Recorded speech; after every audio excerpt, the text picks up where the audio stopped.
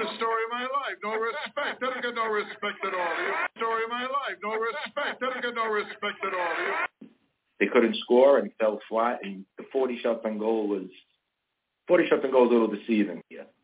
And even though they had some really good opportunities, surprisingly, they need to play with that intensity. If those last 3-4 minutes, the Rangers sometimes don't play at their best level against lower tier teams. Here's Johnny! Nope, this is Ranger Proud, Rink Podcast with Ranger Proud, here on The Bleed Blue Show. What's going on, Steve? Ranger Proud. RP, what up, man? How you doing? Got Glenn with us, got Scott with us, talk some blue shirts, get to the rest of the NHL later, but you got to be happy with the Lafayette signing, huh? Lafayette. Yeah. It took them a little bit of time, but yeah, good signing. Now the team's set, unless something unforeseen happens in training camp, and a couple more weeks, we're ready to go. Maybe we'll have some more Artemi Panarin shootings out in overseas Bayonne and screw up everything. But we'll talk about all that. Get the guys on. We'll talk about the contract first. Glenn, what's up, man? How you doing? Say hello to the people, man. Hey, I'm doing fine, guys. Also happy to see that Lafreniere signed the exact term and the exact money that he could have signed on July 2nd. So I don't know what the holdup was, but at least we got him. At least we got him under contract now, and, we can look forward to the beginning of training camp. Yeah, there was no rush on that. Like, the Rangers, there was no rush on that. So it got done, and we knew they had time. So that's what it came down to. Let's go to Scott and get a start. Scott, what's up, man? How you doing? Say hello, and then we'll start with RP and we'll get into the depths of this contract. Yeah, good evening, all. It's good to be back. I missed the last two. I was in Aruba 4 weeks ago. I don't remember where I was 2 weeks ago, but in any case, it's good to be back here, off season or not. But we are not slowly. We are quickly getting towards the real deal. So I'm pretty stoked about that. I'm happy that they signed Lafreniere, and you know what? I love that they signed him for 2 years, and this is going to be a really pessimistic reason. Don't get me wrong. Like I hope that this is the season where all of a sudden he's a brand new player and he's the guy that we were hoping that we were going to get from him. But I don't want to. I stopped myself short from using the term realistically, but I'm saying if it's more of the same and it just turns out that he's just going to be nothing but an average guy, the fact that he signed for 2 years rather than one makes him tradable in that he would not be a rental, which means that Drury would hold the cards in the event it comes to that, in that, it's not a 1-year bridge deal, meaning he'd be a free agent and, meaning he'd have less leverage, so he'd hold the leverage. So, again, I apologize. I know that's a pessimistic way to look at it, but, I'm praying for the best with this kid, but I'm not optimistic. I'm really not. I hate the bubble, but that's just fair. Yeah, we'll get to that. We know. I mean, the feeling is mutual. We'll go to RP and get his thoughts on the signing, go back down to Glenn, and then you, Scott. And I think that's part of the balance in this conversation. We're not going to be, oh my God, we signed him, we're going to the Stanley Cup. I mean, we hopefully are, but it's not like, you know what I'm saying? We know, we see the talent, and I think the deal is fair based on what we know. RP, go ahead and get your thoughts on the signing, because I know we talked about this about a month ago, like why the deal had not happened. And the way I looked at it, the Rangers held all the cards. Like, they were no rush to sign. Like, well, who's the suitors? You know what I'm saying? So, but it got done. We're here. So your thoughts, RP, and feel free to lead the conversation to Glenn and Scott. Yeah, it's a good signing. There was no rush, but it was kind of weird. There was no rush, but everyone knew the contract he was going to get based on the salary cap. I don't know if we had discussed, maybe there was a little discussion about years and length and this and that, but the Rangers retain control in 2 more years. Will be an RFA again. If they want to move him, they can move him. There's a lot of pressure on him and on Kakko for that matter. Everyone's looking for that breakout season, and, that'll be determined once we get going. But I mean, obviously we like the signing. It was the last piece to the puzzle for this off season. And, now all that crap is done, and I'm ready just to get preseason going and then get line combinations going and all that fun stuff, because, it's been a drawn-out off season. There hasn't been a lot going on. Keandre Miller signing, now the Laffy. The Rangers made all their deals the first day of free agency. So now I'm just ready to go. I mean, as Scott was saying, it's a good deal. It's a nice bridge deal. Lafreniere now has an opportunity to really show what he can do. We hope that he has that explosive season. We hope Laviolette can put him in a position where he could be successful. Same thing with Kako for that matter. So I'm absolutely looking forward to the season.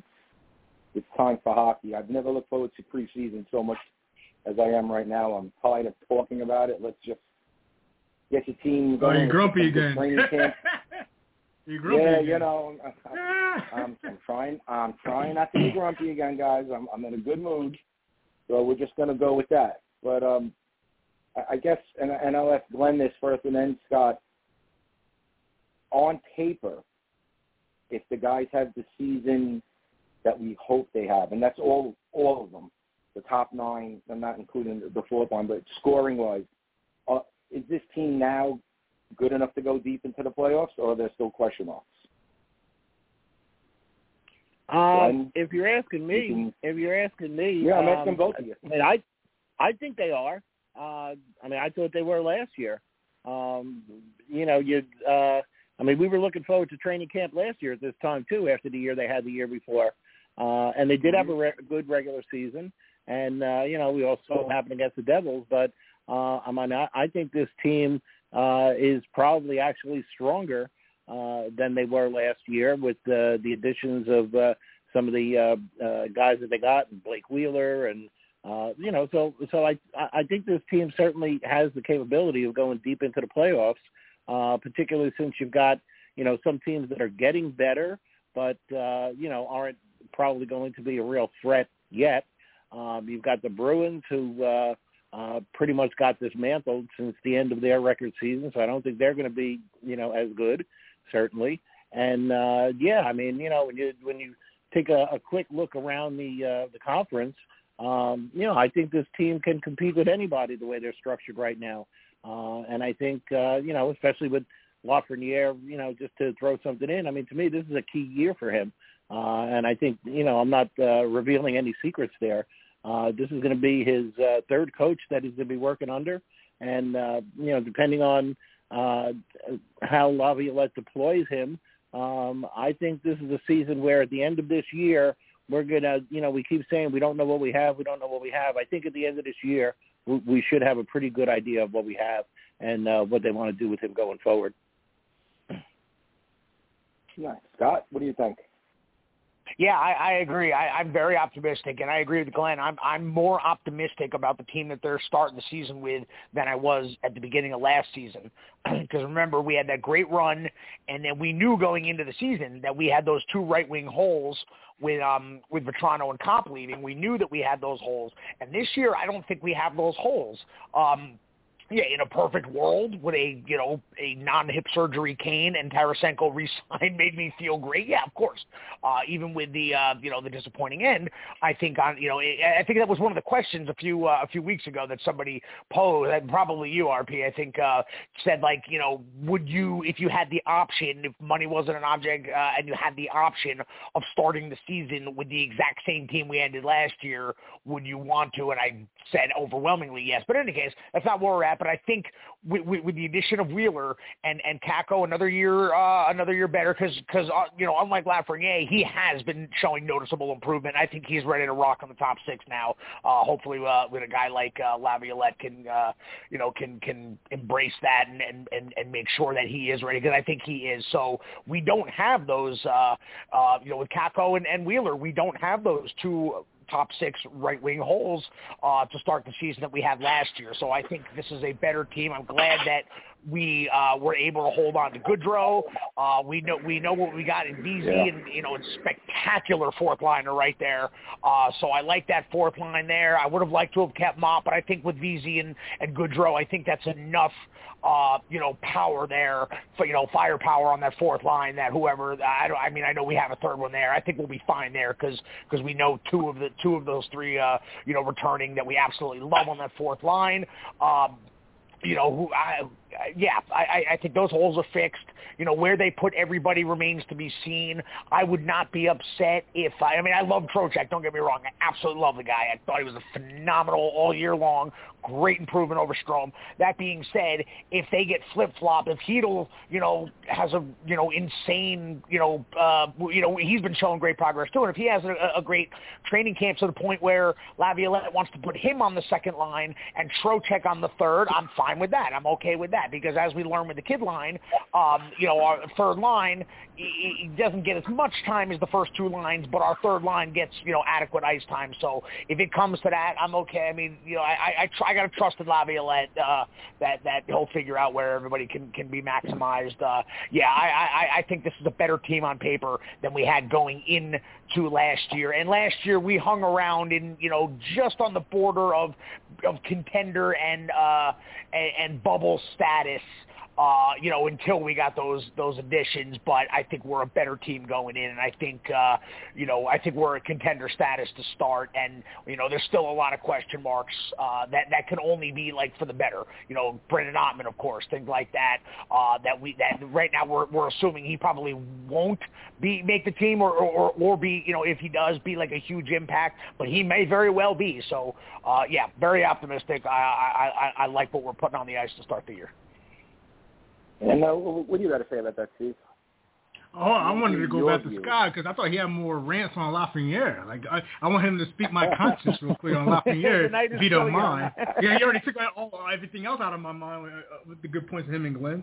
Scott, you anything else you want to say about Lafreniere? Because I know you let off really hard on him. Not hard, I'm being like I said, I want nothing more than to be proven wrong because as we all know, with social media Ranger fans, there's plenty out there that actually want a player to bust just so they can rant and rave and say, I told you so on social media. These are actual Ranger fans. We all know those types. I remember a guy, his name was Bob, this guy, I'm no longer friends with him, but he used to make celebratory posts when, to later in Lundqvist's career when he would get, because he was so upset about his contract, he would make celebratory posts when Lundqvist would have a bad game, just so he could say, I told you so and I was right. I never understood that. So don't get me wrong, I want nothing more than to have a call halfway through the season because Lafreniere is on pace for 68 goals. I want everybody to unload on me. Believe me, I want that. Let me ask all you guys that real quick about that. What is it? Okay, under Lafreniere, what is a good point total for Laffy going into this year? I mean, multiple coaches, like Glenn said. I mean, he had, 39 last year? Like, what's a good mark for him under this contract? If you guys could quickly answer, and I'll go ahead and give you my thoughts.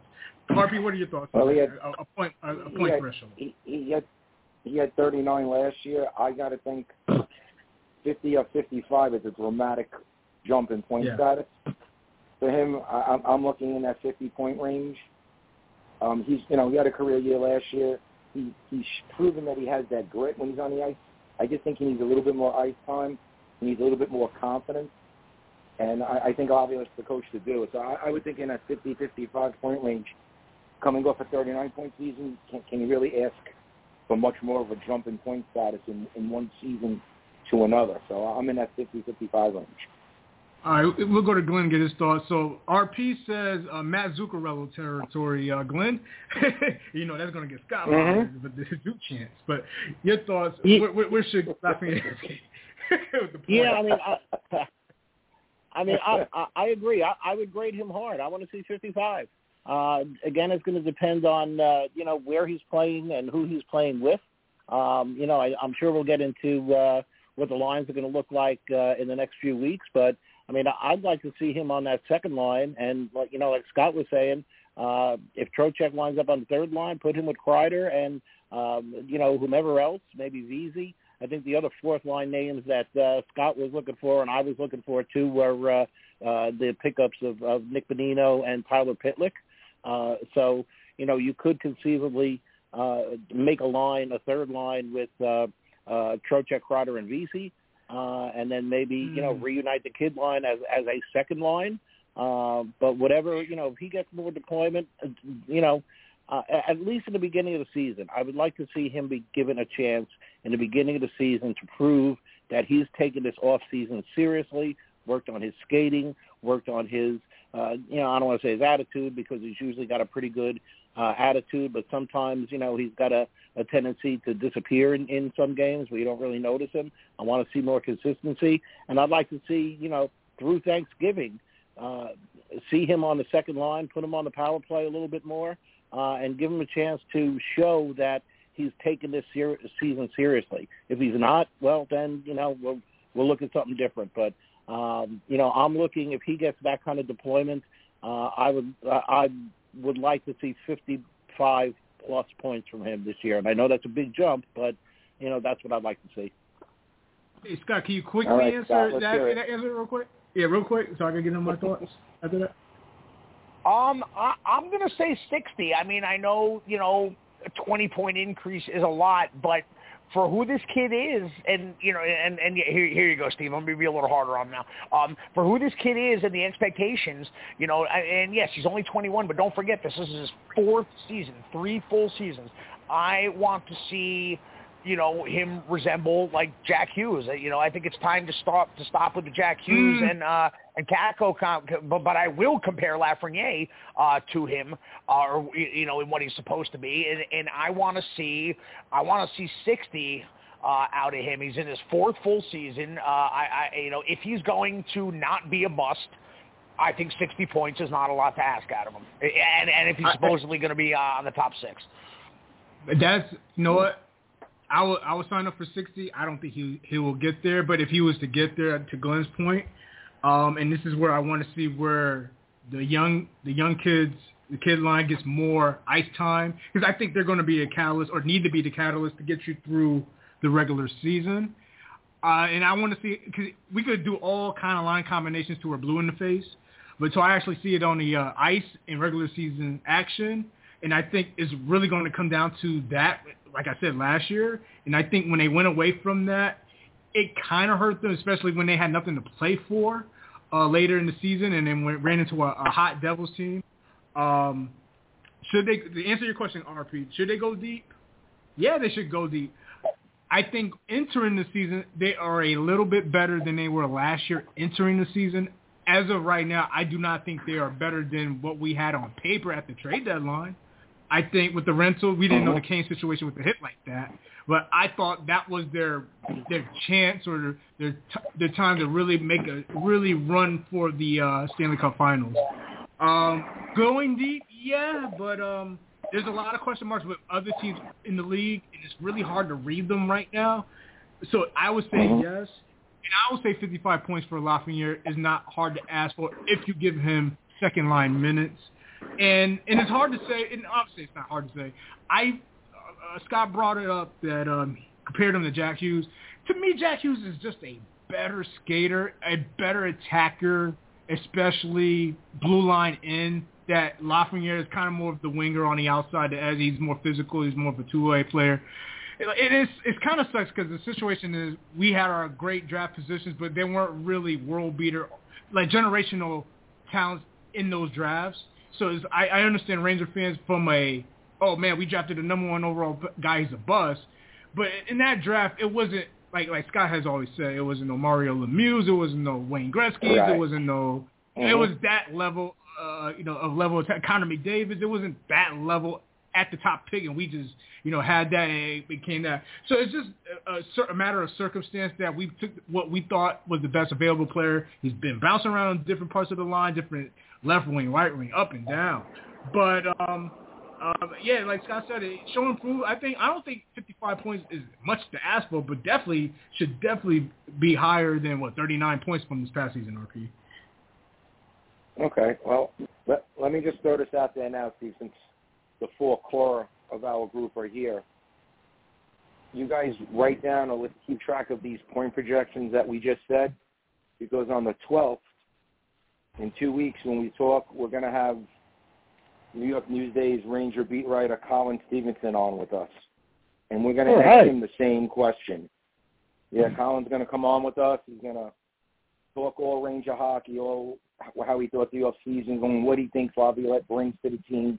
He's been following the team for a while now, and he's going to join us. And I want to ask him that same question, mainly since we've seen all over Ranger Twitter, all this talk with Cock going with Lafreniere and how this is the season that they need to break out. And I want to hear what the Ranger beat writer who's around the team every day and at practices and talking with players and coaching staff and so forth, what he's heard, what he believes.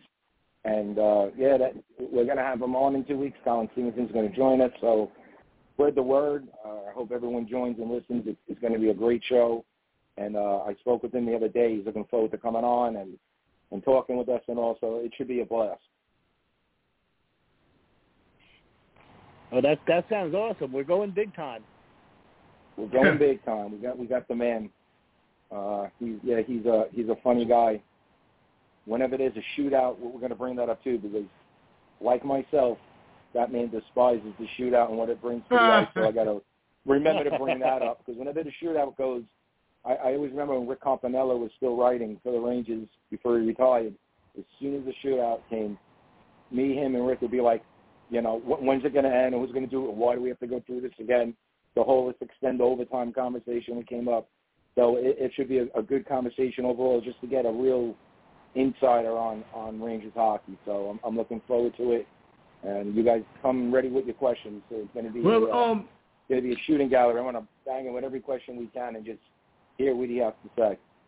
So when it comes to the shootout, I could definitely bring that up as a topic on this episode as well at the rest of the NHL. If you guys want to dig in on the rules, the shootouts, how to in the overtimes and all that. So we could definitely talk about it in the overtime or the second part of the show today. But yeah, we'll have those questions lined up for him, no problem. As far as Lafreniere, RP, if anything else you'd like to add, we have not said. I think we kind of covered pretty much the bases. But let me ask you this, RP. What is Lafreniere's mindset from you as you write for the Rangers, and what do you think his mindset is? If you had to talk to him right now after what happened, wait off for the summer. So what are your thoughts? I think him and Kakko, they're always in the same conversation. That's why I keep including them. I think Lafreniere knows the importance of the upcoming season. He was in some trade talks.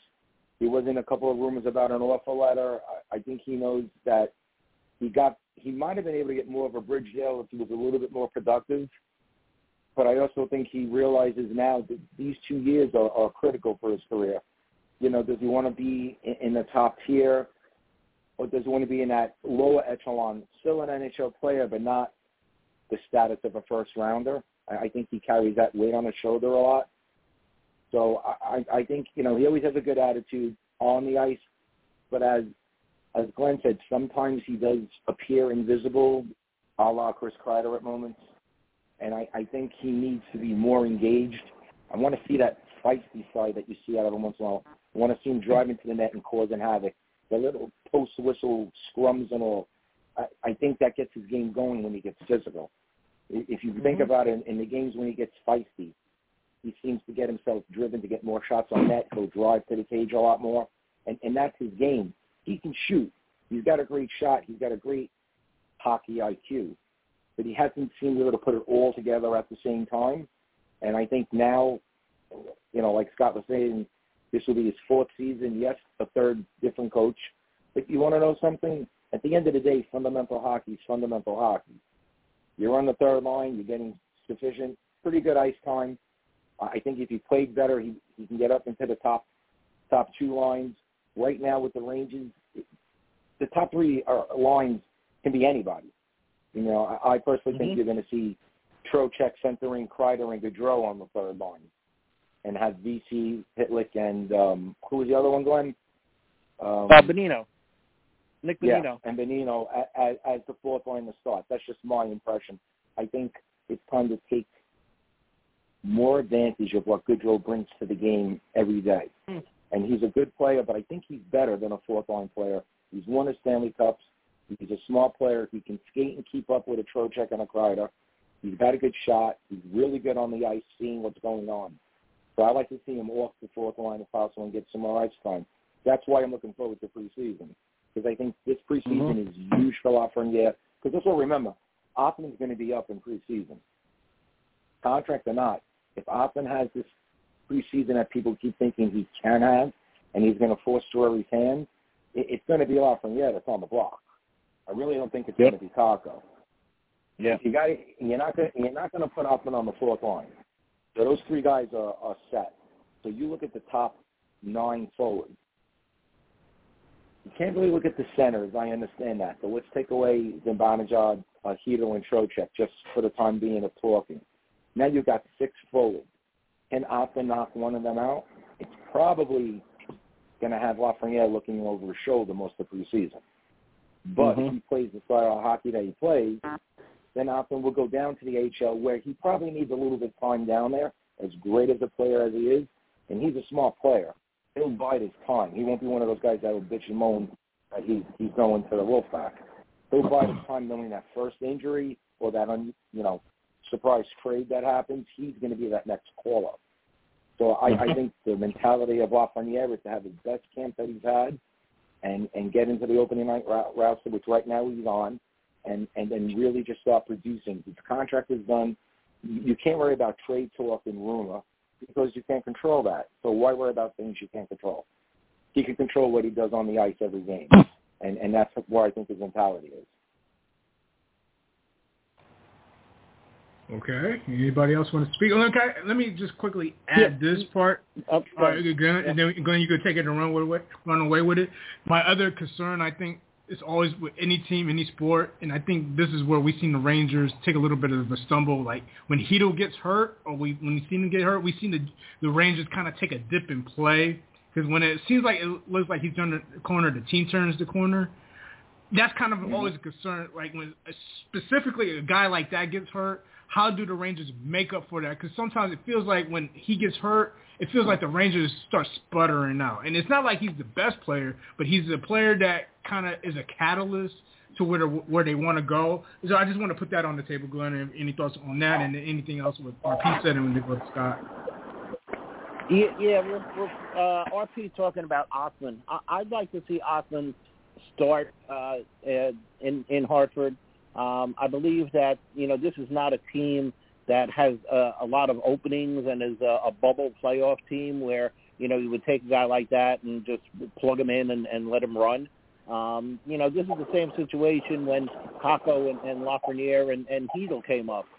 There weren't really openings for them to get the ice time that you would want to give them that a lot of, higher draft picks get because they're going to teams that, frankly, are not very good. So I'd like to see Osman, particularly since he's a left wing, I'd like to see him start down in the minors. I don't know if the Rangers are going to play around with seeing if they could turn him into a right wing because Wheeler is on, I believe, a 1-year deal. So, that might be something that they could experiment with him down in Hartford rather than what they've tried with, Kreider and with Lafreniere up in the NHL. So I don't know if that's something that might be in their heads. And also, as RP said, Osman will have Lafreniere looking over his shoulder. However, if Lafreniere reacts well to that and pushes his game up another notch, maybe RP, you can answer this question. Maybe it's not Lafreniere that becomes expendable in a year. Maybe it's Kreider. I don't know. I think his contract has a no-move clause, but then becomes a limited no-move clause after a number of years. So, if Lafreniere, he's really got an opportunity here. He's got an opportunity to play tough 6 minutes, to really show what he can do and solidify his spot on this team and maybe have Kreider be the one, if they're not going to try to move Osman to right wing, maybe have Kreider be the one that's going to, be in a little bit of danger. But as far as Lafreniere goes, one last word on him. As a fan, I don't want to have this deployment argument anymore. I don't want to have the argument of, well, he hasn't really been, too good, but you'd expect. Yeah, but he hasn't had power play time, and he's been on the third line. He keeps getting. I want to end that argument this year. I want to see him, like I said, first couple of months of the season, just put him out there, second line, and let him fly. And let's see what he can do. By Thanksgiving, if it's just not happening, then, all right, then we kind of know. But I want to end that argument as a Ranger fan for the fourth year in a row of whether it's the deployment or whether it's the player. that is being, creating this unsatisfactory situation. So that's kind of a goal for me. We'll talk about it before the season starts, but that's kind of a goal for me for the first couple of months of the season, and hopefully it is for Drury and Laviolette too. That's an interesting side note. Kreider does have as of September 2024, has a 15-team no-move list that would be implied if they wanted to move him. Mind you, he'll be a 33-year-old at that time making $6.5 a year. It'll be a tough move. And he's an original Ranger. There'll be a lot of heat on him to move him after the contract that they gave him. So I understand what you're saying. Yeah. I just think there's a lot more to playing to that. I mean, it's a big salary cap hit for any team that signs him. So I could see what you're saying. Just with the conversation of him probably going down to the third line, which with the formation of the team might not be as bad. I just don't know if they would do that. I just don't know if they would have the balls to do that. I agree with you, but Lafreniere would have to have an incredible season that season to even consider keeping him and trading a Kreider. I don't know if that would happen. It's going to happen somewhere, right, guys? Somewhere he's going to go. Kreider's going to have that big decline at every player goes through at some point. It's just a matter of where. But man, Lafreniere would have to have the 60 points at least that Scott was talking about to even consider it. Well, that's not something I had thought about or kind of thought through all the ramifications of it. Your comments about Lafreniere looking over his shoulder at Ottman just a few minutes ago is what kind of sparked that in me. That if Lafreniere really comes through the way we'd like him to, it may not be Lafreniere, it might be Kreider, but. That was something that I just thought of when you were talking. I didn't really, think all of it through. And it's funny, in order for Ottman to, outside of an injury, in order for Ottman to crack the lineup after the season starts, someone's got to move, right? Someone's got to go. Right. Yep.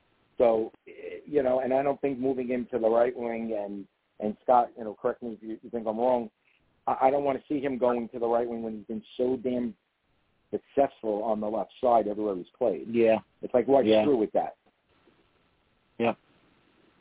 Well, but then you're going to have the same situation. Even if you do move Kreider, then you're going to have Lafreniere and Ottman. One of them is going to be playing on the third line and not really getting power play time. I mean, he might if you move Kreider, but, you're going to have the same situation we have now where we're overstacked at left wing. Yeah, I agree. Maybe it's something we can ask Colin Stevenson next week if he's heard any talk about them experimenting with Ottman at right wing. Yeah, absolutely. He's actually in training camp back at St. Peterborough. He's already on the ice getting ready for Ranger training camp. So the kid's gung-ho, man. Scott, what do you think? Any ideas, any suggestions? Do we like it, not like it? I agree with you guys in that I don't like moving a guy to his not natural wing. I can't really think of anybody in, specifically Rangers' recent history who got moved to their unnatural position and became a star there. I guess so.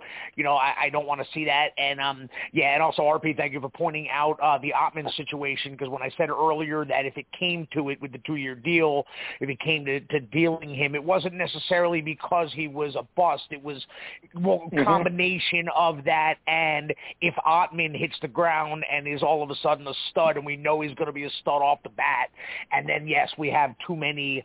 We have 4 solid left wings. Yes, if Ottman is clearly the better guy, that means trading Lafreniere.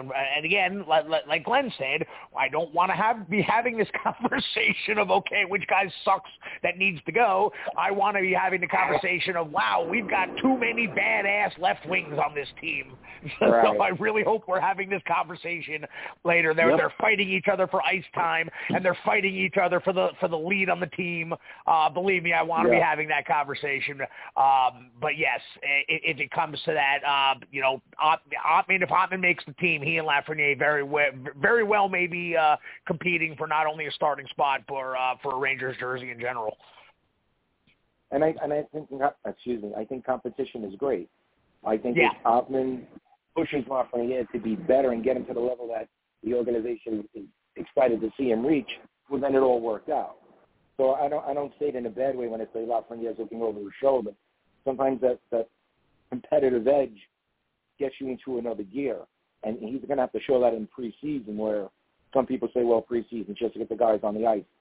Not for a team that's already got pretty much their lineup set, with a guy looking to bust it up a little bit. So I think it's good for everyone. Hey, I think even though Kakko's on the other side, the other wing, the heat's on him a little bit too. He's improved, not as much as Hito's improved through his younger years with the Rangers, but the way he ended last season and all, I'm sure everybody was happy with it. And there are a lot of rumors Kakko's looking at playing on the top line this year. And this is just my opinion, that Laviolette's going to be doing the kids' line. I think he knows he's got to split that up and get them to play with whomever gets the best out of each player. And with that, I'm seeing rumors that Kakko will be up on the top line with Zibanejad. I'm not sure about the other side, but we're going to see, how that shakes out. I think, it's weird. Laviolette, we just talked about this from when they signed Laviolette. It's almost a win the cup now kind of year. It's almost like the Yankees. We're here to make it. Hey, easy now, easy otherwise, now, easy. Yeah. Well, not this year, but in years past. It's that mentality, and that's hard for a first-year coach to come into an original 16 with all that pressure on them. We don't want to making the playoffs isn't the goal for the New York Rangers. It's getting to the Eastern Conference Final and or the Stanley Cup Final. That's a tough thing to come into when pretty much your lineup and your house is all but set before you arrive. So I think competition brings out the best in everybody. And I also believe at the end of the day, and I know you guys would agree, 12 need to be on the lineup. The best 12 need to be on the ice. And if it's not Lafreniere or if it's not Kakko, hey, if it's a struggling Chris Kreider, well, then so be it. But this theory of I'm playing Kreider because he's making $6.5 a year isn't good enough anymore. This organization wants a championship. We all want a championship. So if it's with Offman in there and someone else out, then I'm fine with it. But I agree. I don't want to be having the conversation on Twitter and here on this forum every week of, well, this guy's playing like crap. Why is he moving that? We've gone through that since Quinn's been around. And I think now is the time that, and I think Laviolette's the coach to do it. I think Laviolette's the coach. If someone's playing poor, he's going to sit them a little bit and ring that bell a bit and say, you're off the ice right now because you suck. And we know you can be better. And I think a guy like Offman is going to make everybody in front of him, at least for preseason, really get their asses in gear to play top hockey. And I think training camp is more than training camp this year. The expectations are to definitely do better than we did in the playoffs last year and further. So it's going to be every preseason shift is going to have a meaning for the coaching staff and for the players, which is something we haven't had the last couple of seasons. Well, that's because the way we bowed out to the Devils. I think last year the way we got eliminated was such a lot of air released from the balloon. It still leaves a bad taste in my mouth. Matter of fact, Scott and I had actually brought it up on a totally separate show, podcast, non-hockey show, on the fan-related shows on the archives about that. Like everything goes back to what happened with the Jersey and how they unexpectedly improved the way with that point turnaround. And let me say this, because this has not been said on this episode tonight, and I think that we have to consider this. I believe Lafreniere is a competitor. I think he was only moving around in the lineup, different left wing, right wing, because, of course, the coaches asked him to do. That wasn't because of him. He was being a team player, and and I think that goes a long way, because the alternative could have been, hey, you're a left winger. Can you play right wing for us on the second line? And he could have said, hell no, I'm a left winger. You drafted me number one overall. I'm sticking it up. He didn't do the asshole move. He didn't do the a-hole move, so we got to give him credit.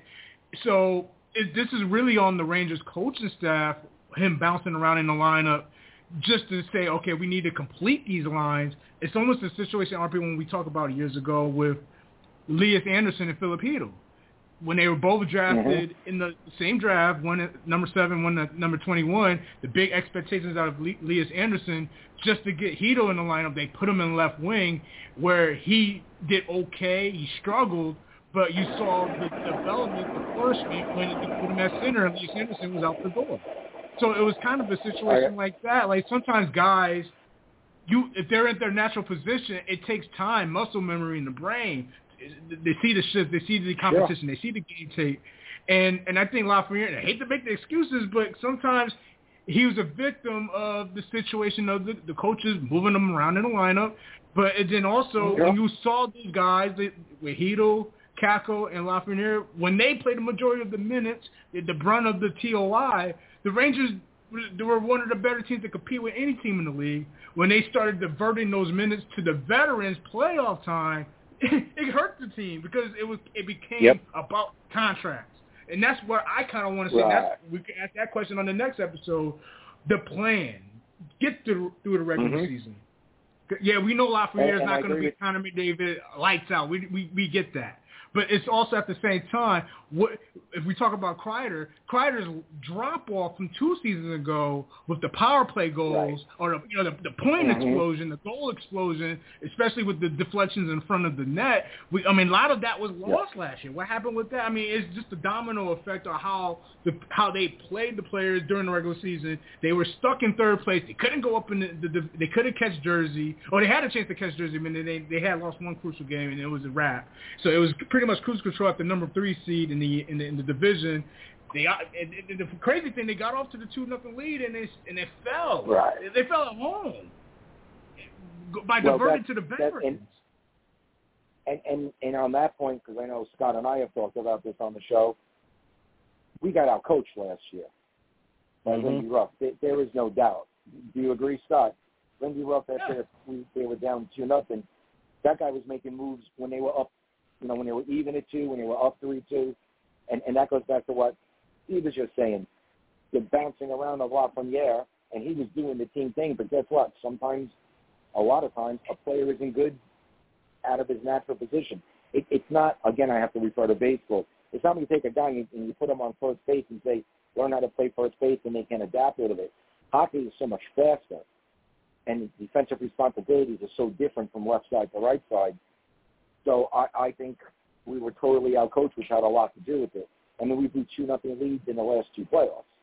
The Eastern Conference Final, we were up 2-0 at Tampa and blew that too. So, Scott, does this play more on the coaching? Is the player supposed to be? I guess what I'm asking Scott is the player supposed to be? I'm going to play wherever you put me to benefit the team, and then the coach doesn't recognize that it's not working. Is what I'm trying to ask.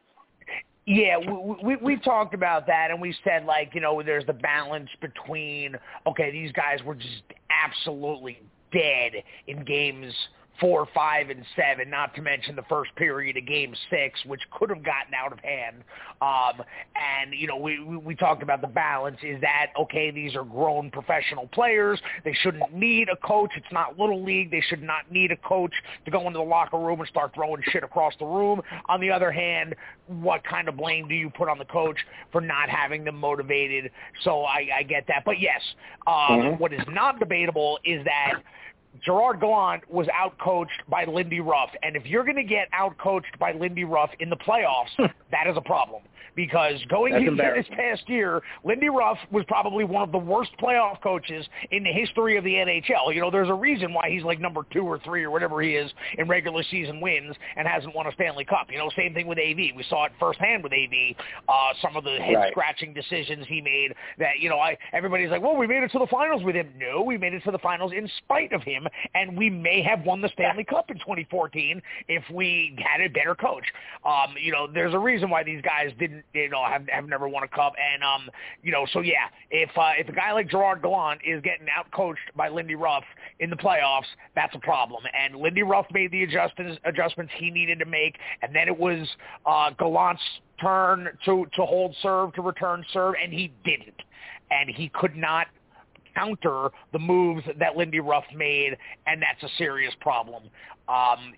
So there's definitely blame to go there. Was it worthy of him getting fired? That we've beaten that horse to death. No need, but whatever, it happened. Yeah. But yes, it was noticeable that Gerard Gallant was outcoached by a supposedly vastly inferior playoff coach, and that is absolutely a problem. Yeah. And Steve, before we go on to the NHL, I have a question for you, because this involves your guys. Yes or no, would you split up Trouba and Keandre Miller? It's been talked about a lot, and you're a huge Miller fan. I'm a huge Miller fan. What do you think? Would you split them up, or would you keep that core together? I would keep it together. So are we assuming that Lindgren and Fox are still together? Well, if we're not going to break up Miller and Trouba, then I'm assuming we'd keep Lindgren and Fox together, and then you go back down to Schneider and either Jones or Gustafson. So I'm thinking you're going to keep the third pairing in there, unless people think Schneider should get bumped up. And then who would you bump down to the third pair? I don't see a way. Okay, the answer to the question, I say keep them together, because the reason why I say that, why would you split that up when you have that top four pairing with Fox, Lindgren, Trouba, and Miller? Why break that up? Like it broke up. I remember it got broke up because of injury. When Lindgren got hurt, and then you had to move guys around the lineup. Right. But when they're healthy, why break that up? I would not do that. I would love to get Glenn and Scott's thoughts on that as well. Or your thoughts too, RP. I wouldn't. No, really quick. I don't know how you would break up the four. I think if you put Miller with Fox would have to play a little bit more defensive, which takes away from his offense. Miller, the same thing.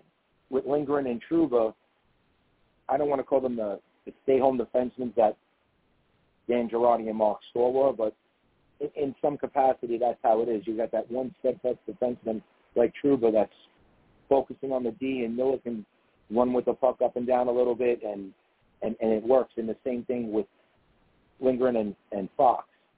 But from an offensive standpoint, maybe you get a little bit more having Miller and Fox playing together. But will that take away from Fox's overall production? It all depends on how Lafayette wants to play the scheme. If he has a scheme, he wants to be more offensive minded. He would take a lot of chance with the offensive minded defenseman playing the majority of the skating time together.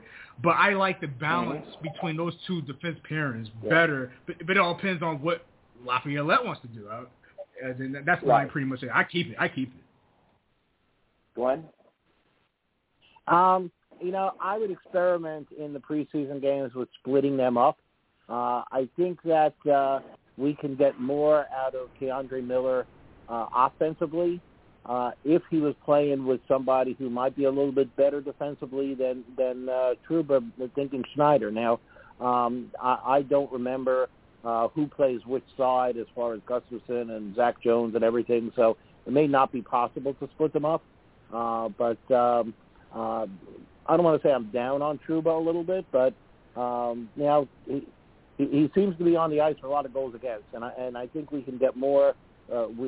Keandre Miller showed we can get more offense out of him, where he might be better off with somebody who can back him up a little bit, rather than put him up with Fox and have those guys kind of maybe taken away from each other's offense. But I don't remember now who plays which side and everything, and if that's even possible. The one thing I would do with Trouba, though, is I would take him off the second power play and find someone else to play the point on there, because, he just, it's not the 1980s. He just kind of stays at the blue line and just, sends slappers,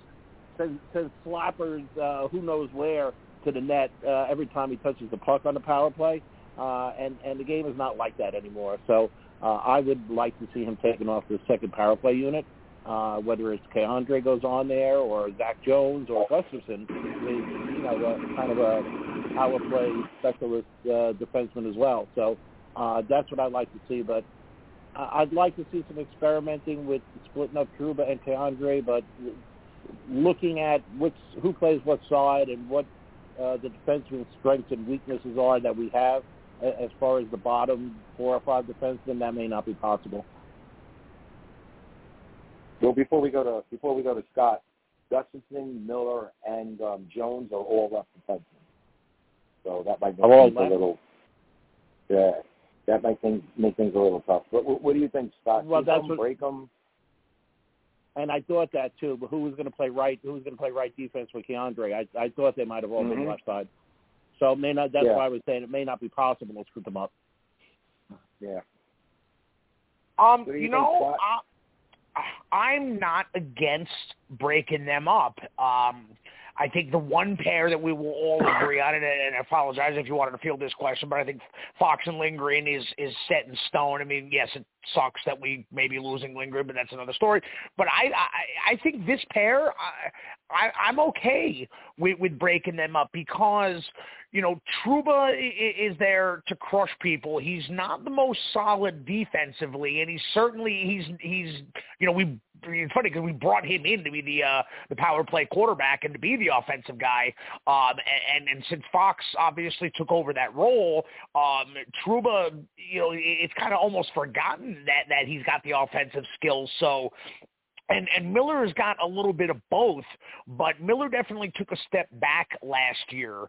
And hopefully, you know, he got that out of his system, and hopefully he's back to best form. And he could play when you know, if Miller materializes into what we think he can be and what he's shown signs of being able to be, he could be extremely solid on both ends. Because obviously with that long reach, he could track you down and catch up to you and then just extend that stick 37 feet and knock the puck away. Problem is, most of the ones that he was doing last year was because he gave the puck away in the first place. So hopefully, you know, he has gotten better, and we know that he could generate offense. So that being said, you know, I wouldn't mind, you know, him being with someone, you know, maybe like, well, I don't know yet what we're getting at of Zach Jones, but, you know, just, you know, somebody who is more of like a Lindgren type where Miller can, you know, flex his muscles on the offense, and you know he's going to be great on defense as well. So I wouldn't mind him being, you know, with a more solid defensive, you know, stay-at-home defenseman, you know, as long as he has taken the next step. And I'm totally okay with breaking up that pattern. That doesn't necessarily say I want them broken up, but I would be open to it definitely because they're not as set in stone to me as inseparable to me as Fox and Lindgren are. Okay. I like that. Hey, can I ask a follow-up question to you, RP, on that? Before we go to NHL, I know we've got to go to NHL, but here's it. So if you run into a situation like that when, let's say, one of them will get hurt, like Lindgren, then what do you do? See, I think that's probably my more question on the defense pairing in the event if somebody gets hurt, like when Lindgren got hurt for all those games. How do you adjust it? Where do you want to go from there to make up for? Well, that's where Schneider might get a little bit more. You know, I'm of two minds of it. You know, when you're forced into an injury, it's something else. When a player goes down, it's like when Lindgren goes down, you got to do or feel out and do different combinations till you find others that work. So if a guy like Lindgren goes down, Fox's production I thought dropped a lot last year. Everyone noticed that, and that was because he was concentrating so much more defensively because he didn't have his partner next to him. You know, it's a chemistry like forwards. Fox is very comfortable when Lindgren's out there. Fox knows if he does something where Lindgren's going to be, and vice versa, and that's why it works so well. It works well offensively, too. A lot of Lindgren's goals are the result of Fox making a play and Lindgren being in there and scoring. So I think if a defenseman goes down, that's what I think from a depth standpoint, you need to have 7 quality defensemen up, and the Rangers have struggled with that over the years. So, you know, we thought Jones was going to be there, and it didn't really work out, and Schneider came in, and I thought played an incredible role on that third pair. But where do you put these? If you put Schneider into the top 4 defensemen, well, who's the guy that comes down?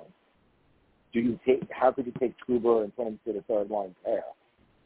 Because like we said, he may not be playing great defense, but his hitting sets the tone for a lot of these games, and you need to have it on the ice. So I think it's a double-edged sword. You know, I could see them not giving Schreiber as much ice time. He does make mistakes and has miscues. But on the flip side, when you want someone to change the tempo of the game, the man can throw a clean body check like no one else. You know, you see Schreiber throw a hit, and I immediately think of Ken Danico and Scott Stevens back in the day. I mean, Scott Stevens was a great defenseman, but the man could throw the body. Open ice, crushing checks, clean. And you know what happens in third period of a hockey game, now the forwards are looking up. Well, here comes Schreiber, or here comes Scott Stevens. And you need that. So I don't see them moving him down. But the flip side to it is maybe Miller and Schreiber just aren't playing well. Not for any reason. Just, look, it's like any line combination, right, guys? We see we've seen Gallant and other coaches. Once in a while, I got to put the kid line back together. Once in a while, Cochran's got to get off that line. I got to move Lafreniere to another spot. Well, it's the same thing with defensemen. But defensemen scheme, because there aren't as many options, you're looking at only 6 guys as opposed to 12 forwards. There's not a lot of moves, combinations that you can make. But I think, personally, I think on the power play, Miller and Fox need to see even more ice time. I don't like the forward on the point position. Not when you got a Miller and a Fox up there that are so good offensively. Schneider, very good offensively. I don't know if they need to be doing that forward on top, because it kind of hurts the shorthanded opportunities. That keeps the puck out of their end a little bit more, because a guy like Panarin isn't as good at keeping the puck in on the blue line. I mean, you can't compare him to Fox. He's so good at it. But other defensemen that are good enough to keep the puck in. But I think you're seeing an experiment, and I like Glenn's idea. Maybe in the preseason, they break the lines up. Let's just see different defensive pairings. We know what we have now, and we know what we've had the last 2-3 seasons. So can it hurt in preseason and mix it up? Even prepare for an injury, like you were saying, Steve. Okay, someone got hurt. Well, we did this in preseason, and it worked. So let's give it a shot. But I think you got to keep your options open. I think the mentality needs to change within the coaching staff and the players, that everything is locked in the way it has been. But let's be realistic. It hasn't worked. We haven't won a cup.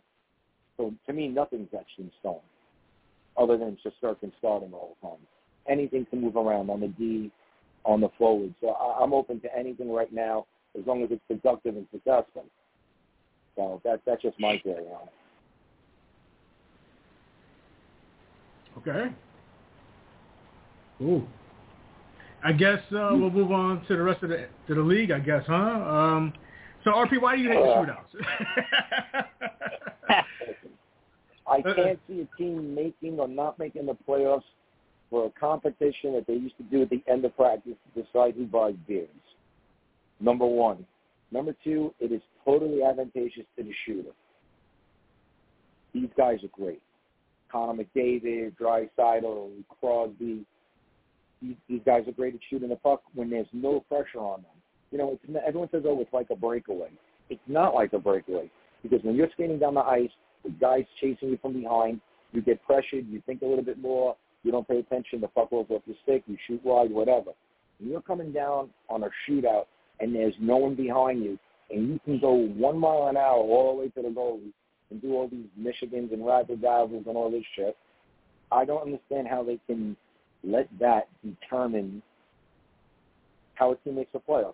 One team, the Rangers a couple of seasons ago were incredible in the shootouts, and we're getting 10, 12 extra points that they wouldn't have had, and that put them into the playoffs. So my thinking is, one, I would extend overtime 3-4 more minutes, and then if it doesn't happen, I know no one likes it, but you go back to the tie. Mm-hmm. Or you just don't give them the other point. So each team only gets 1 point for that game, and they don't get 2. You got to, this theory that Gary Bateman says the fans love the shootout. Is he talking to the fans? Because I'm talking with a lot of them. They're not really fond of the shootout. It changes the whole complexion of the game. This isn't soccer on penalty kicks, which has been in that sport since its eternity practically. The shootout changes the game too much. I'd rather see them extend overtime. They're going to get tied. Someone's going to score on 3-on-3. If they can't keep it in 5 minutes, they can give them 9 minutes. It's going to happen. And at least there it's a little bit more, even though it's 3-on-3, at least it's more hockey. the shootout to me just favors the shooters greatly over the goaltenders. And that's my thinking on it. And I've never liked it. I've written about it. I've bitched about it. And it doesn't get me anywhere. But, my view hasn't changed on it. Right. I get it. Glenn Scott, yeah. Well, I got a couple of things to say about that. The shootout was fun in the beginning. It was something different. It was a novelty.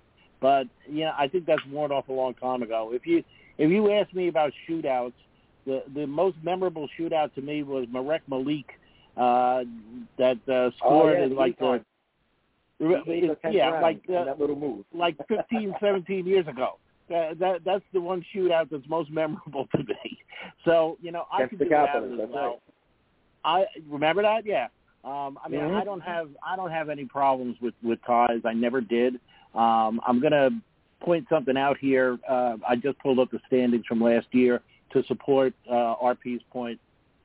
Carolina in shootouts last year went 4-3.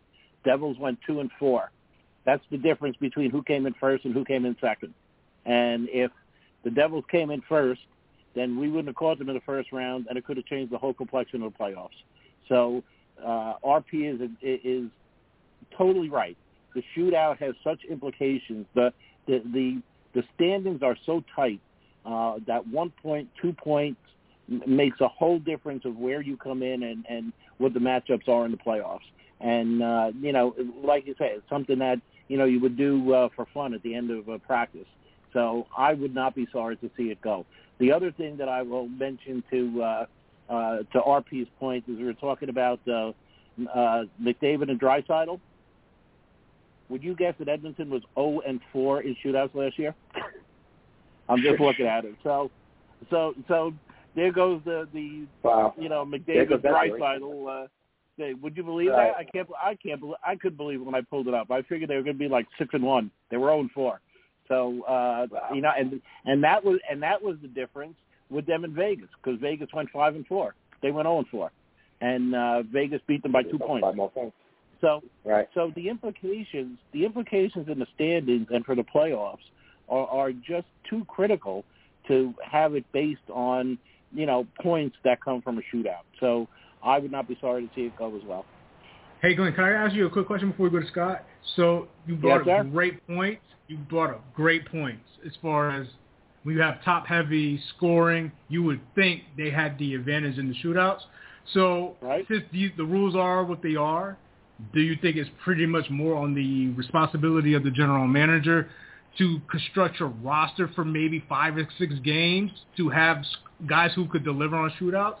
Or do you think that's something you say, whatever?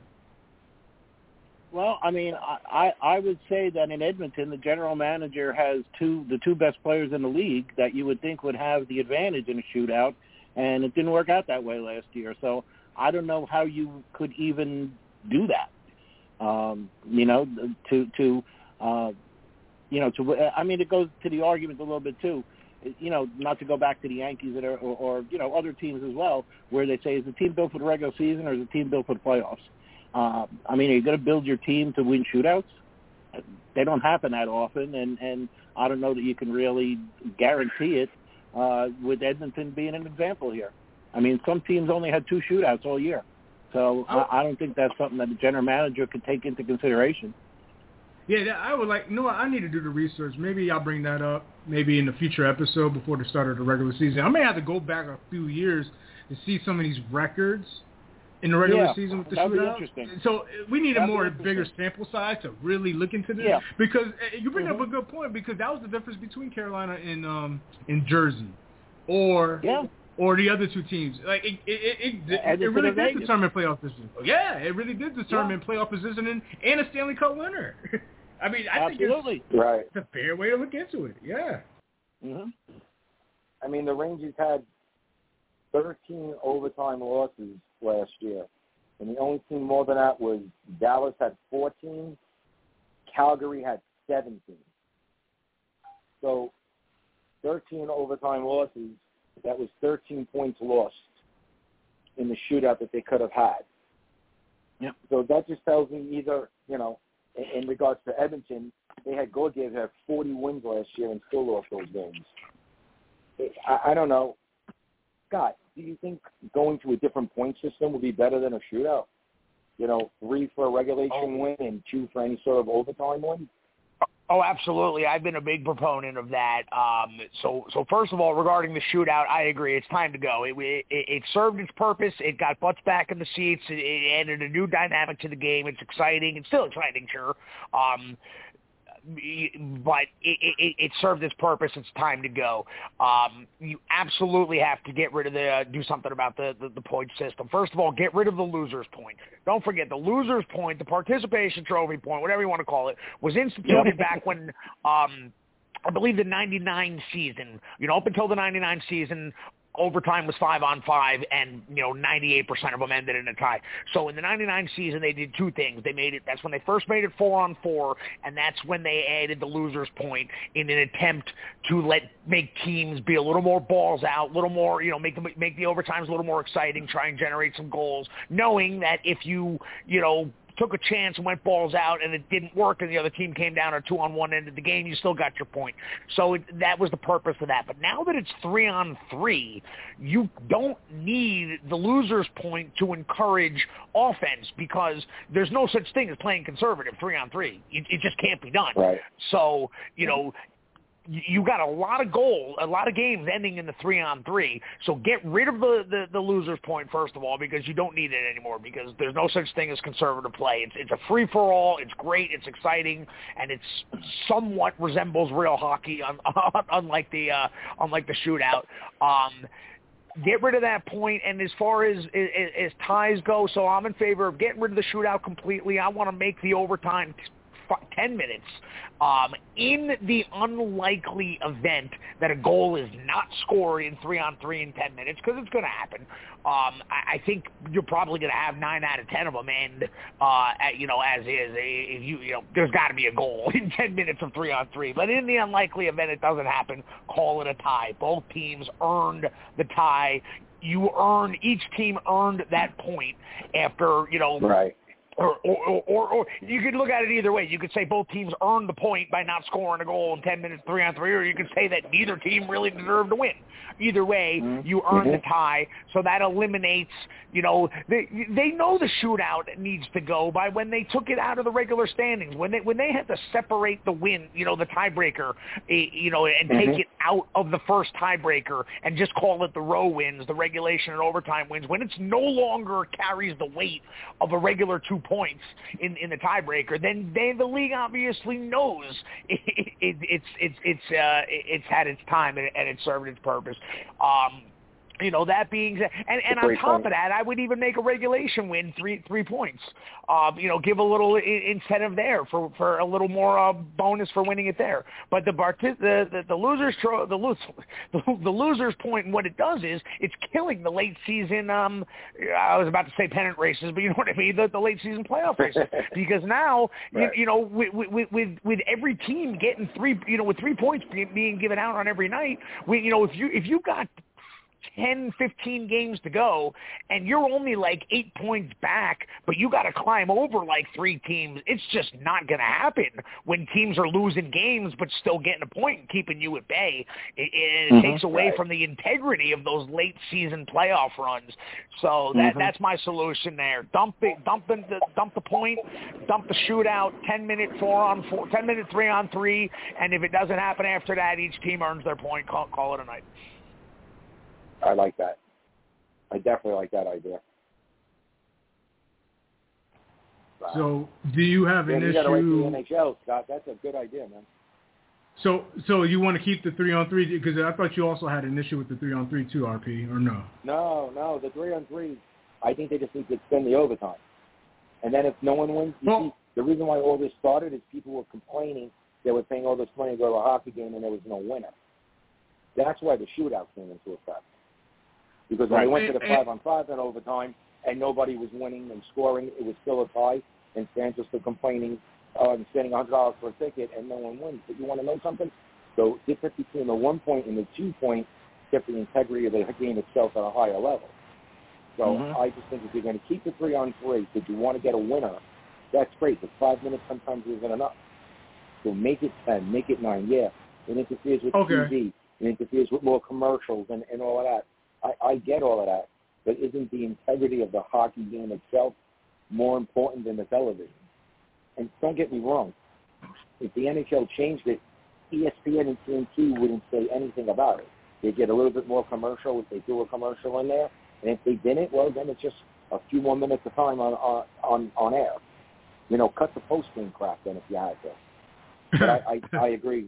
I agree with everything Scott said. That those are all great points. And at the end of the day, it's about the game. It's about how you get to the playoffs to make them earn it. Right. I get it. No, because, you know, I thought when they brought those rules in, they also wanted to cut the time on the actual game. But, yeah, I mean, listen, I don't have an issue with what Scott said. I like that idea a lot, and maybe that should be proposed because I thought it was a combination of finishing the game at a reasonable time. They didn't want to hold like a whole bunch of overtimes and stuff like that. I mean, not that happens, but it happens every now and then. They didn't want long drawn-out games in the regular season. But nonetheless, Scott has the solution that I'm actually cool for. The shootouts don't necessarily bother me, but I understand the reason what you're saying, guys, as far as, you know, earning the points and earning it in the situation where you probably extend the minutes in the overtime. I actually like that idea, Scott. That's cool. I like that. And from a time-wise, Steve, isn't it the same thing? If you play the 5 minutes overtime with the whistles and all, what does it go, 9 minutes in total? Now no one wins. Now you got the shootout set up. You got to have 6 shooters go. Sometimes it's 8 or 10 shooters go. So time-wise, on air, isn't it the same as just having a 10-minute overtime? Their problem is they don't want the tie.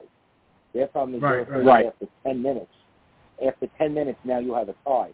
So what? You have a tie. It was for 80 years in the NHL, 70 years in the NHL that we had ties. And, you know, those lost points affected if you made the playoffs or not. When here, what Scott said was right. If you're chasing teams and they're getting a point and a point and a point, it's hard to catch them. It takes away from the chase. I want to see the 8th place team, the 11th place team leapfrog a bunch of teams and put some pressure on them and make those last 5 games to the playoffs really something valuable. But if you keep getting, you know, because now teams are playing for the point. You get to 4 minutes in a game. I'm not trying to get the win. I need that 1 point. Well, let's get to overtime. And now I've got the 1 point locked up. I think you got to make it. Yeah. You have to make it more competitive. Yeah, and it's very frustrating. It's very frustrating as a fan for a team that's trying to catch up in the last month of the season, and you win your game, and you got 2 teams ahead of you. One gets 2 points, one gets 1 point, and you're like, you know, what is it going to take for me to catch up here? So, I mean, I think it's very frustrating to, like you say, all those, you know, with both teams getting that loser's point. I totally agree with Scott on that one.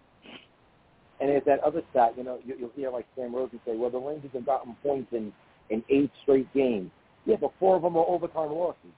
Yeah. Mm-hmm. So, you know what I'm saying? It's not like back in the day when a team got points in 8 straight games and it was 16 points in the standings. It wasn't, you know, 10 points and I got some overtime losses and this and that. It just doesn't, stat-wise, it doesn't make sense. You know, that's why Scott said the thing with regulation wins. Can you arrange if you're going to count regulation wins for the playoffs.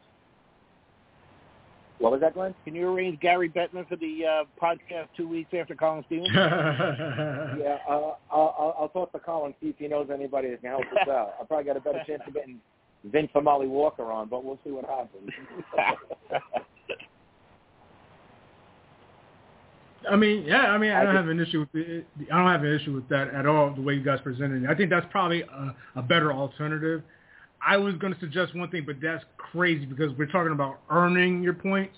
I was going to say something along the lines of if you went into an overtime situation, but it's really about earning at the end of the day. And I think that's the issue why you have the point system. I don't want to give an extra point just because you win in overtime because you're the home team, you're rewarded. No, you got to earn your keeps. So I'm with you guys. Got it right. And if that game, look at the Rangers. Who never takes a shootout? Chris Kreider, because he sucks on breakaways. Mm-hmm. But he's a 30, 40-goal scorer guy during a game. Now you're taking that offensive threat out because that's not his game. So and I'm sure that's on a lot of the teams. There are guys that just aren't good on breakaways. They just try to, and he says it, when they go to shootout, try to stick at the end of the bench with the backup goalies. I've seen him taking the shootout maybe twice, 3 times, when he's gone down the line, 10 rounds in, it's like, all right, you got to go take it. And you see the guys on the bench laughing because they know how he sucks in practice at a shootout. So doesn't that take away from the integrity of what the game's supposed to be about? If the players are laughing about it, I don't understand it. Let's go back to baseball, guys. It's like in extra innings putting a guy on second base. Why?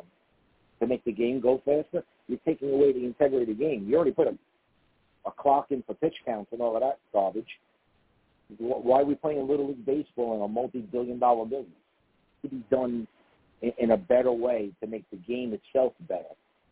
If you do it the way Scott said it, regulation is so important now. You want to get that W in regulation. It makes the game, that 60 minutes, a lot more valuable, I think. And that's what I got to say about that. Yeah. Scott, anything else you'd like to ask, Scott, before I guess we go around for final thoughts, Scott, or anything like that? No, I do appreciate the Forrest Gump reference there, RP. Don't think I didn't pick up on that and place that accurately. I got to give you credit where it's due. I know, final thoughts. I don't know. I guess I'm really excited. If anyone's wondering, I have airfare and hotel booked for Winnipeg, October 30th, and that will be the final Canadian city that I have not seen the Rangers in. So the good news is they're supposed to be terrible, Winnipeg. The bad news is I've seen the Rangers at a terrible Ottawa 4 times and lost all 4. So that what Winnipeg is putting on the ice is completely irrelevant. Yeah, but overall my Canadian record is good. My formerly 1-7 in Montreal is now 5-7. That's right. You probably may have noticed that the Rangers are on a 4-game win streak at the Bell, and I've been to all of them. 3-0 in Calgary, 1-0 in Toronto, and 1-1 in Edmonton. So overall, I think I'm still above 500. Our friends to the north, but Halloween, I'll be rocking the Pennywise. Looking for a ticket on the glass because I've seen on TakePick they seem to be going for $150 on the glass, and I'm not usually a sit on the glass kind of guy because the novelty of the dudes smacking each other right in front of your face that wears off when the puck goes down to the other end and you have no idea what's going on. So, but right. Since $150 will get us in the upper 200s at MSG, I think I'll take it on the glass because that ain't going to happen again. So that'll be that. So that's where I'm at. Good to be back. Good to have you back. Thank you. What do you got? All right, Sean.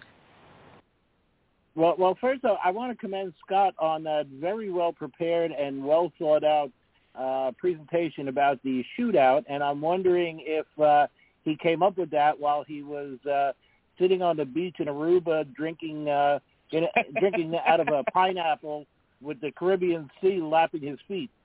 What a view! What a picture it was. Yeah, because if I have to sit there, if I got to sit there and suffer on a 95-degree Caribbean beach, I'm dreaming about ice. Thinking about shootouts, right? Now, the one thing I wanted to throw out there, maybe we could talk about it as a side issue in the coming weeks. I don't know how closely you guys have been following the whole thing with the Penn Station and the lease for Madison Square Garden, but apparently it was the 50-year lease that was a 10-year lease after that has now been reduced to a 5-year lease with the ongoing work that they're talking about doing with Penn Station and all that talk about them, Dolan maybe having to build a new garden across 7th Avenue, on the other side between 34th and 33rd Street. So I don't know how much fans or you guys have been following that, but I have.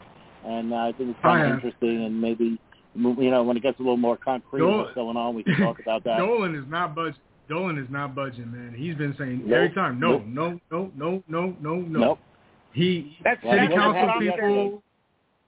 City council people have been coming to him. Yeah, go ahead. This comes up every few years. I mean, James Dolan just put $1 billion into that building. And James Dolan is one of the richest, most powerful, whitest men in New York City. He's going to get his way. He's going to pay off whoever on the city council, because we know that council is easily for sale. So he's going to pay off whoever he needs to pay off. And then Madison Square Garden is not going anywhere. My favorite is the Islanders and the Devils fans who are that stupid that they think like they're going to get kicked out of Manhattan. Like think about this. Just stop. Are you saying that the New York Rangers and New York Knicks will not be playing in New York City? Are you insane? The Knicks and Rangers are not going to Flushing. Trust me, one way or the other, they will stay in Manhattan where they are, and James Dolan is getting his way, and that Garden ain't going anywhere. I know it's like the fifth one, but yeah, he just put so much money into that, it ain't going anywhere. He will get his way. I agree.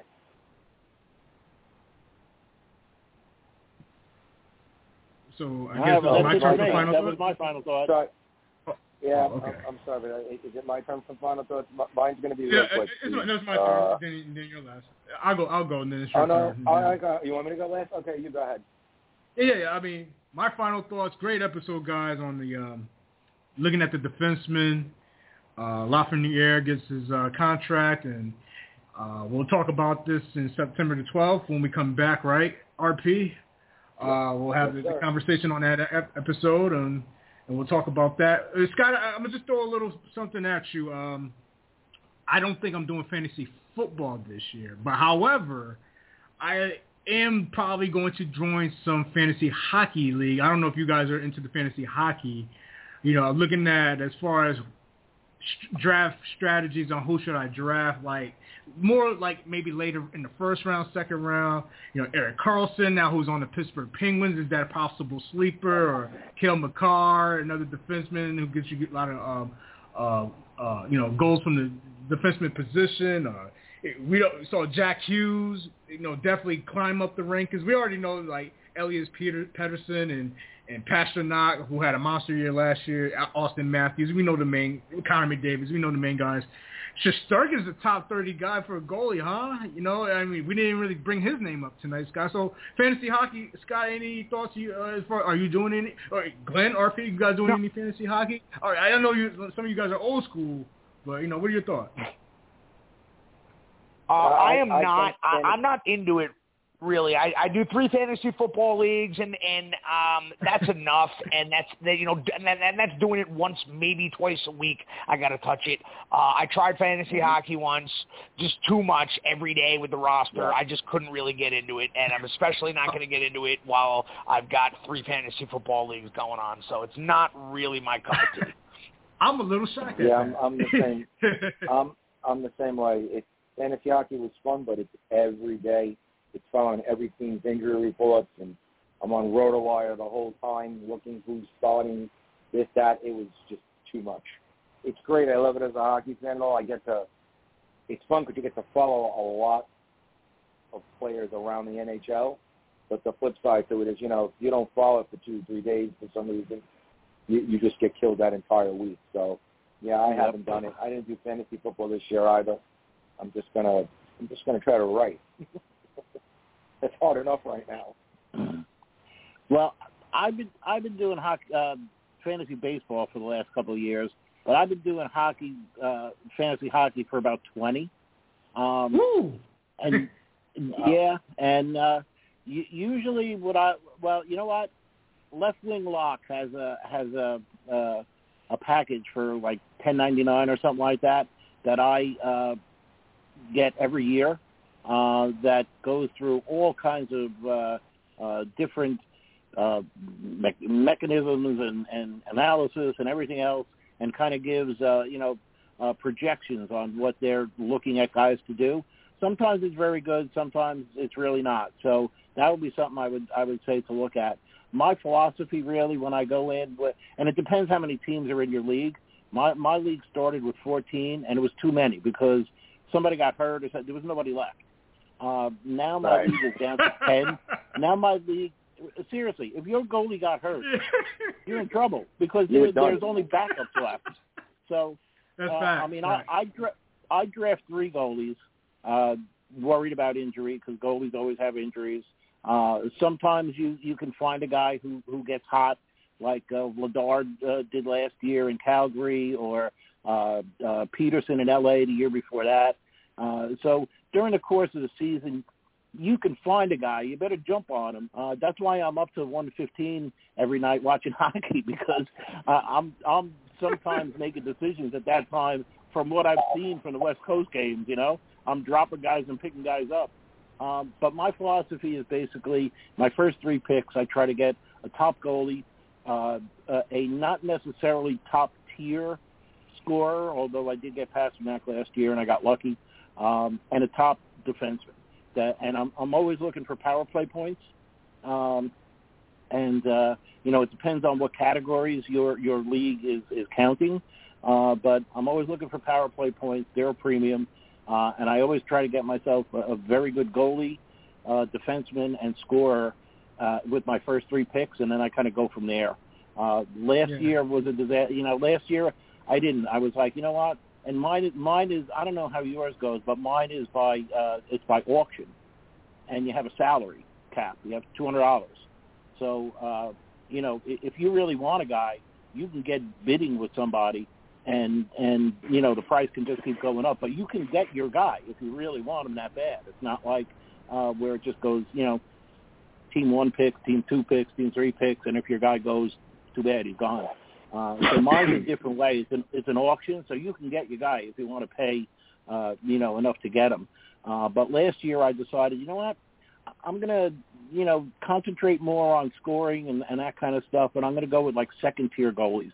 So I took, like, Darcy Kemper and Jarry, and I forget who I took, somebody else, and it didn't really work out. So I think you want to get yourself a top goalie, and usually I try to make that, you know, if not my first pick, I usually go for a scorer first pick, goalie second pick, and then a good defenseman third pick. But again, it depends on how many teams are in your league that you go in, because if you got 14 teams and you're picking toward the end of the 3rd round, you're not going to get Cale McCarr or Adam Fox. So, you know, you got to decide which way you want to go. But, I mean, if you want to talk offline about that sometime, Steve, we can do that. But I would look at left-wing lock. I would look at left-wing lock. Hold on, Glenn. I was just bringing it up for the fact that I'm probably going to attack it than football. I'm just going to watch football, maybe do some pick-ems here and there. We do it on a roundtable show on the football. But the hockey is going to keep me entertained more.